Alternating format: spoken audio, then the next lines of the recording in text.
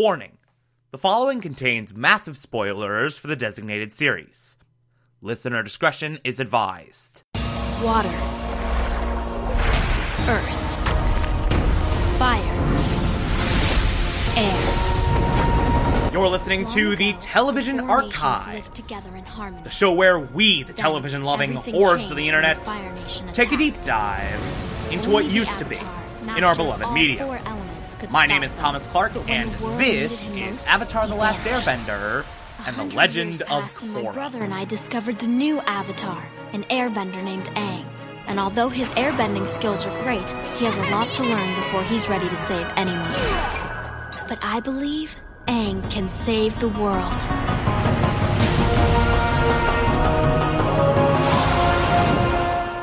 Today, we will be discussing The Legend of Korra, Season 2, Episode 13, titled Darkness Falls. Now, this is a great episode. I loved this one. This is one of those episodes that we get every once in a while with Avatar and with Korra, where the whole thing's basically just one extended action sequence, and it's a really good action sequence at that. So the whole thing is riveting. It has this constantly moving, non-stop pace to it. It is absolutely riveting. They have some really visceral moments in there. And it does have, as well, that weird, ethereal feel that, and I've mentioned this before, I kind of wanted this entire season to be. I kind of wanted to be leaned into a hell of a lot more for a season literally titled Spirits. I mean, yeah, sure, they still have the Dark Avatar stuff, and all that's kind of stupid, but as, one contained episode, it's still awesome. It's still really, really brilliant. So, I guess the star of this episode, narrative-wise, is the search for Jinora. Tenzin, Bumi, Kaya all go out in a group and search for Jinora, and they have this weird journey through the spirit world. They come across very dangerous, very mean, not even dark, just asshole spirits. And they get lost, and they keep coming past the same mushroom, which confirms that they're lost, literally verbally confirms, yeah, you're lost, you passed by me 5 times. And then, of course, Iroh comes along and gives Tenzin, indirectly, but still gives Tenzin the idea to go into the Fog of Lost Souls. And I love the idea of the fog, where it's basically just this prison for humans in the spirit world that just slowly turns people insane. It's great. It's a really, really cool concept. Doesn't start off very well, because it has a very unnecessary cameo from Admiral Zhao. And it feels really pandery and stupid and unnecessary, and it didn't need to be there at all. It annoyed me a lot, but after that, you have this whole thing where, okay, this is really embarrassing, but I literally just had to stop the podcast right in the middle of recording to go and take a shit. That literally just happened. So that's how my day's going. Anyway, so after that really annoying, really unnecessary, I hate it, Zhao cameo, you have this really incredible sequence where everyone around Tenzin slowly going insane. Bumi goes insane. Kaya goes insane. They run off. Tenzin loses them. And then there's this amazing, amazing moment where Tenzin is on his own trying to hold on to who he is. I am Tenzin. I am the last hope for future generations of airbenders. Yada, yada, yada. And he has these own interjections into his own little mantra of, but what if you fail? Oh, you're gonna fail. You're gonna fail. You're gonna fail. You're gonna fail. The one thing he is most afraid of is failing miserably to uphold his father's legacy. That is the one thing he can't stand. And we've seen this arc go across this entire season, especially with his failures of going into the spirit world. Like, he is so afraid of failing his father's legacy. He wants so desperately to be the man his father envisioned him to be that he has this, like, nagging, anxious voice in the back of his head just crippling him, and it's being personified in this sequence. And then he has this vision of Aang saying, hey, dude, you're not me. You're Tenzin. Stop trying to be me. And it is at this moment that he starts to understand, I need to stop trying to be my father. I need to be me. I need to forge my own path. I need to follow my own legacy.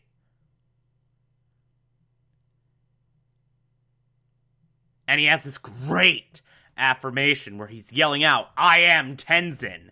And this clears the fog enough for him to find Jinora, find Bumi, find Kaya, and have them all escape.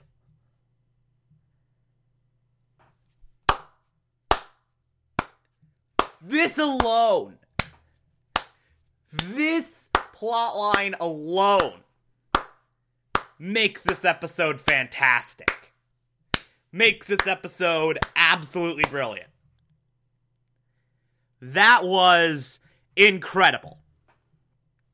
It really, really is. It's an amazing closing out of this arc for Tenzin, while also giving us the satisfaction of now Jinora can finally escape the spirit world. But of course, the main plot line of this episode is Korra's fight with Vaatu. That is what most of this episode is spent on, and it's a really, really fantastic fight. It is a really brilliantly done action sequence. I love everything about it. Every single second of it is a serious nail-biter. You have Korra using all of her power, every little ounce of it, to try and hold back Vaatu. Meanwhile, Mako and Bolin are trying to hold off Unalaq, trying to keep him from fusing with Vaatu. And there's this amazing little chess match inside of this fight of Unalaq cannot get back into the spirit world since Korra pretty much shoved him out. Unalaq cannot go back into the spirit world. Unalaq cannot be allowed to fuse with Vaatu. It can't happen. We need to stop him.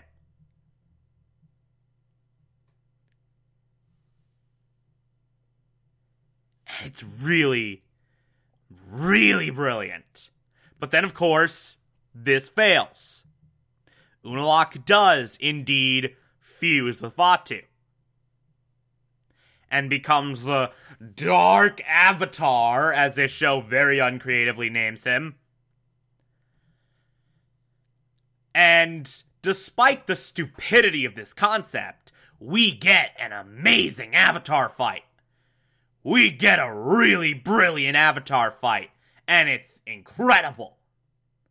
It's really magnificent. It's just this frenzy of dueling Avatar states, dueling bending. This frenzy of spiritual titans battling it out with one another in the purest possible sense.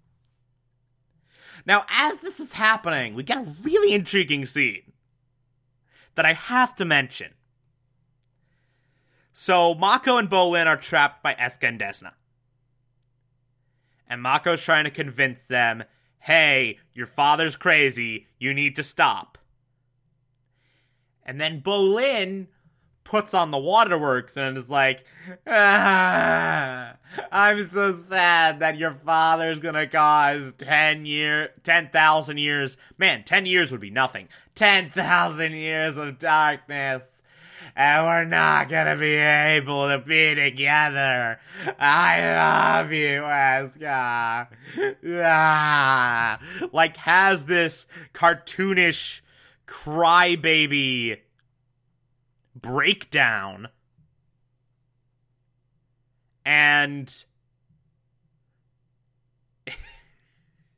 Eska is all in for it. She kisses Bolin, lets them both out, and is like, yeah, you're probably gonna die, but if you don't, 10,000 years of darkness together sounds pretty okay. And so Mako and Bolin go off back to the spirit portal, and as they're running away, Mako's like, wow, that was the greatest acting I've ever seen! You totally fooled her! And Bolin is just like, yeah, acting. As he sheds a tear. So I guess, like, Bolin actually loves Eska? I'm gonna be honest, I forgot about this development. I'm gonna be honest, I forgot this part happened. But yeah, Bolin is actually fully in love with Eska. And he's just taken this whole 180 of being afraid of her to being totally 100% in love with her. It's so weird. It's so weird and great, and I love it. And then we get this really brilliant, really gut-wrenching ending. Where this fight between Korra and Unalaq ends with Vaatu pulling Raava out of Korra and just brutally beating her to death. Brutally beating Raava to death. And I love this visual of as Raava gets hit more and more and more and more, you see various past avatars just dissolving away into nothing. Like each hit represents an avatar. Gets hit once, Aang dissolves. Get hit twice, Roku dissolves. Kyoshi, Kuruk, Yang Chen, all of them just dissolved into nothing. And then Raava just goes away, just dissolves into dust, and then Unalaq just transforms into this massive Vaatu monster deal, and is just like, a new era of darkness begins, and dissolves into the Southern Lights. And then it ends! Okay. That's something. I mean, look, plot around this episode, iffy at best. But this episode just on its own is magnificent. This episode just on its own is really, really great. I will definitely underscore this as a highlight of this very, very flawed season. And we only have one more left. We only have one more episode in this particular season. So, get ready for that. Hopefully I won't have to shit in the middle of talking about that episode. God, that was so stupid. That was so freaking dumb. I swear that never happens. For first-time listeners, I swear, the vast majority of the time, I am okay, I am ready, I am poop-free, and I just sit here in one sitting and do this. I swear that was an outlier. That's someone's first impression of me, is just getting up to poop in the middle of the podcast. Good God. If you like this, favorite the podcast, anchor.fm/TV archive, so that you can be here every single Monday through Friday as I go through every single episode of this and other shows. And you can find it on pretty much whatever podcatcher app you prefer. Feel free to call in as well. It's as simple as just a push of a button on the Anchor app. I will play those on the show from time to time if you feel so inclined to send those in. Follow me on Twitter and Instagram, TomTom4468, and support the show. Patreon.com/Thomas Clark. Pledge just $1 a month. I appreciate everything I get through there. Or, if that doesn't work for you, you can also support this show directly via Anchor. I appreciate that as well. Tomorrow we will be discussing The Legend of Korra, Season 2, Episode 14. The season finale. Talk to you then.